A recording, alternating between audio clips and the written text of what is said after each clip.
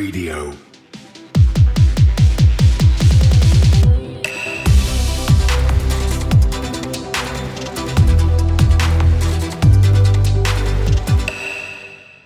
Are you looking for more ways to engage with cryptocurrency during your day and week? One of the best ways is to follow us on our social channels. You can check us out on Twitter, YouTube, Instagram, LinkedIn, Facebook, and TikTok. We even have a private Telegram channel for all of those who check into our weekly Clubhouse sessions.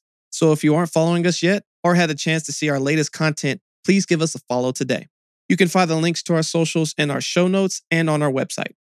Cryptocurrency is happy to announce the AGME conference. Austin's gonna make it. Our inaugural event will celebrate the vibrance of Austin's Web3 ecosystem by featuring a curated slate of panel conversations with the community's subject matter experts, promoting the local culture of innovation and setting a precedent for Web3 event accessibility by providing an in-person event. Join us at the Speakeasy venue on Congress Street for an amazing experience filled with networking, marketing, receive alpha, and enjoy the happy hour party to bring it all home. For more information, go to agmicon.com. That's AGMICON.com. Please get your tickets, and we look forward to seeing you there. Hello, everyone. Welcome to another episode of Cryptocurrency. Your host here, Richard Carthon. Today, we have another special one for you. We are continuing to let you all know about the conference we have coming up, AGME. Austin's going to make it happening Friday, October 28th. And today, we have another special speaker that's going to be at the event and sharing a lot of great insights. We have Cole Enright, who's the Director of Analytics at the HBAR Foundation. How are you doing today, Cole? Great. It's a pleasure to be here. Super excited. No doubt, man. Well, I'm excited to learn more about what you got going on and what we're going to be doing at AGME. But first, let's learn a little bit more about you. Can you give us a little background on yourself? Sure, absolutely. So I guess I started my crypto journey back in early 2014, 2013. Heard about this Bitcoin stuff, started collecting a couple of them. That was a long time ago. And then kind of forgot about it, sold them all back in 2015, felt like a genius at the time. And spent a long time in the Web 2 world from there. And I guess at the exact top of the market, I decided to make the jump from Web 2 to Web 3 full time. So I think I'm not alone there. So right now I'm Director of Analytics at the HBAR Foundation. And my job there is to help us measure the success of our grants. We give out grants to organizations and developers building on the HBAR, on the HBAR network, on the Hedera Hashgraph. And we need a way to determine how successful those grants have been, whether that be on chain or with their project updates. That's the primary role of what I do now. And that's really cool. I mean, I think it's amazing that there's these people that can literally receive money to come and build on top of the Hedera Hashgraph ecosystem. So for those who are builders in this space, especially during these bearish times and are looking for opportunities like this, have been looking for a way to kind of, kickstart their entrepreneurial journey and to build in this space, and they think that Hedera could be a great place to start. Walk us through the process of how they would be able to apply for a grant and what is some things that you look for when choosing someone.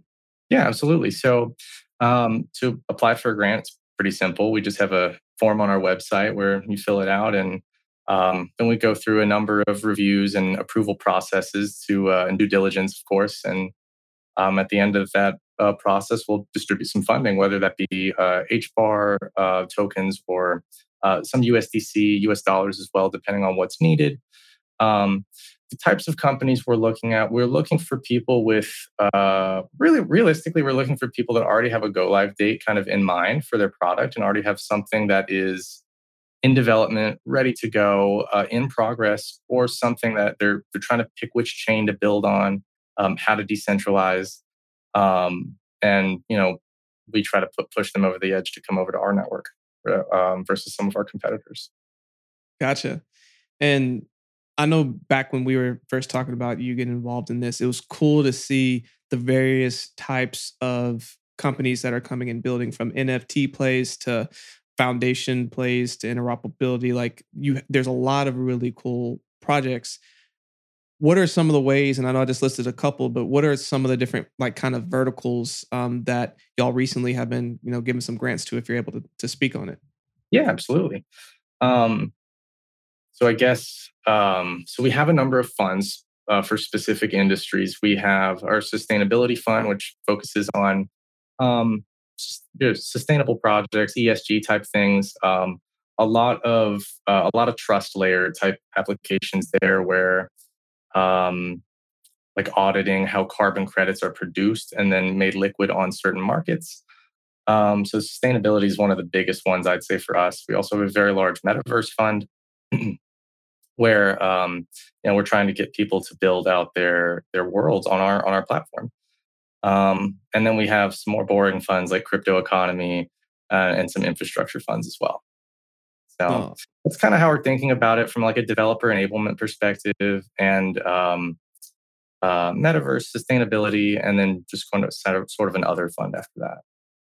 yeah. And I mean, I know that a lot of people are fired up in a lot of those categories, especially as it relates to the metaverse. But you recently just came from a conference yourself and was able to go and meet and network and meet some pretty cool people. Like in leading up to AGME, there's been several conferences that been to this year. I know that we both met at NFT NYC this year, and there's some others that you've gone to. But, why do you think it's important for people to continue to go to in-person events like during these bearish times? Right. I think it starts with the people for sure. Getting to see the people in person. The technology is great. We love the technology for sure, but the people that are building the technology and making those connections, I think there's something more to that. So for example, I got to meet the guys running the Brave team on the Brave wallet and the Brave browser, and now we're buddies. So and now I have there's an extra level of trust. We talk about trust layer all the time. There's an extra level of trust now that I've met these guys. So I think that's absolutely critical to be able to know who's behind the project, who are the leaders and the builders behind the product. Because you can read a pitch deck and could look really good, but if the people behind the product are not, they're not the kind of people you want to be partnered with or something like that, then the pitch isn't worth anything. So I think continuing to make those connections, making friends in person throughout the community is critical. Definitely. And to really get that face time and to build that rapport, I think is essential. And like once you have that kind of rapport with somebody, it's easier for you to then go and meet more people and get more access to resources for something you're either building or want to learn more about and are curious about. And that's one of the main reasons why we're doing AGME, why we are putting this conference together so that people can come together who are building in the Web3 community right now, seeing some of the local talent that is in Austin. And you are going to be featured on a panel that is focused on interoperability. So, what are some of the ways that Hedera Hashgraph and HBAR Foundation are taking active steps towards interoperability in that future? Yeah, so this is a big focus for me. So as you can imagine, I look across a lot of different grants. We have a lot of different. I have a lot of visibility across like who's building what, and I'm starting to see some patterns emerge in the data connectivity piece. How different applications are getting on-chain data, interacting with it in their applications. So everyone's kind of going about this in a similar architecture, but slightly different execution. And the architecture would be so the data lives on chain. So challenge one: how do we get connect to the chain data? How do we get the data? So everyone's got their own way to do that. There's usually an API or something like that. And then comes the aggregation piece. How do you aggregate that data, the raw data coming out of the chain, into normalized tables that you can read out of a spreadsheet? And then how do you turn those raw tables into an application?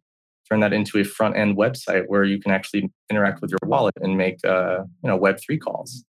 Those are the three steps that I'm seeing a number of different organizations work on, and the aggregation layer, taking the raw data from the chain and compiling it into a meaningful database. That's the big challenge I'm seeing right now in the industry.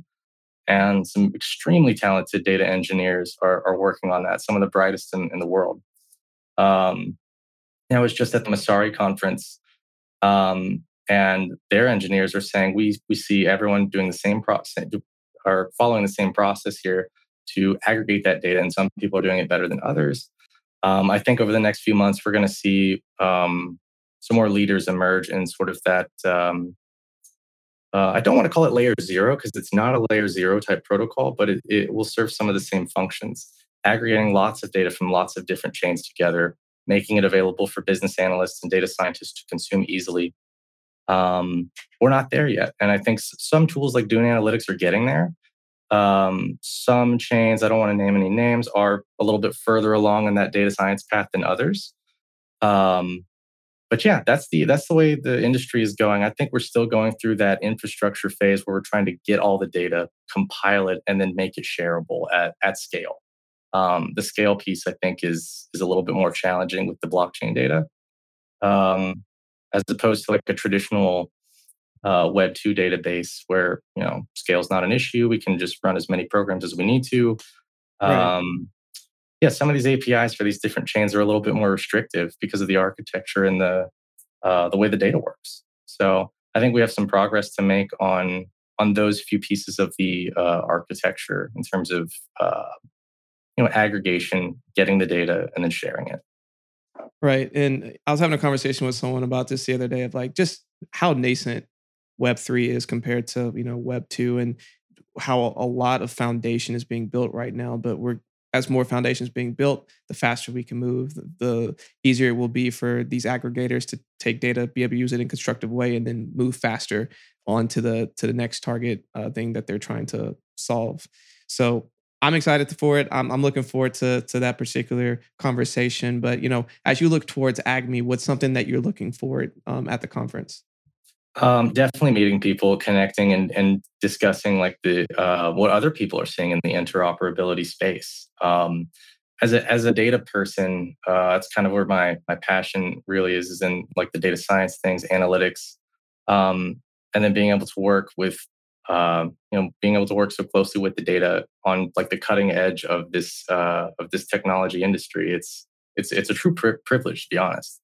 Um, because there's so much that needs to be built and so much that needs to be done from the data perspective. So I'm really curious to see what other people are doing, learning more about what other projects are up to and how they're handling some of the same problems that all of my grantees are seeing that I'm seeing.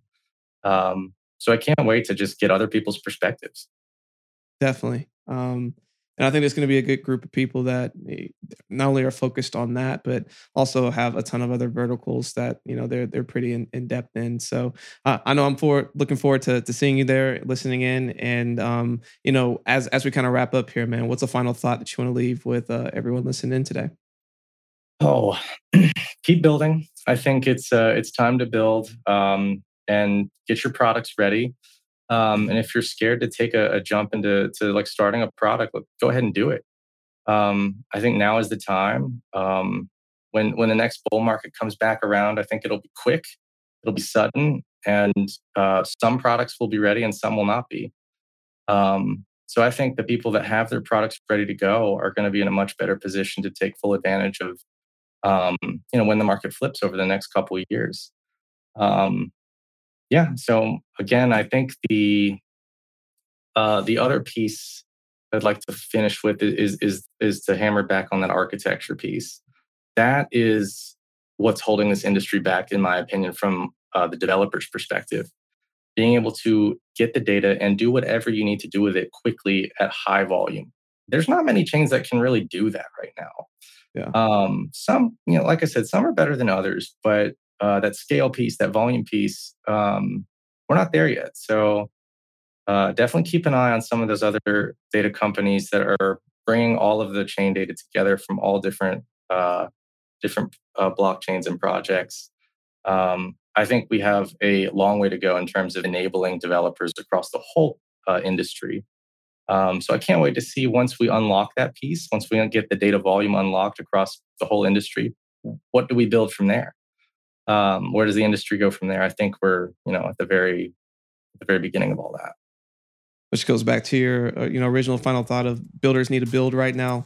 Thank you for joining us for another episode of Cryptocurrent. We get past this other side. Is a cryptocurrency and blockchain education whoever is platform prepared and ready bridging the gap between the curious hop in newcomers fly who are just and discovering the others space may and the not. thought leaders who are As we shaping get its closer future. to getting this architecture All figured opinions out, expressed it's by gonna Richard help Carthon, this industry the continue to Cryptocurrency go faster, and their hopefully guests get us a on little this bit show closer to are mass exclusively adoption their own and opinions. help This show this and any other Web3 cryptocurrency ecosystem production continue to thrive. is So, exclusively for Cole, informational really appreciate you purposes. spending some time with us today. What are ways that people can connect with you and learn more about what's going on at the HBAR Foundation? Yeah, you can follow me on Twitter at Cole Enright. You can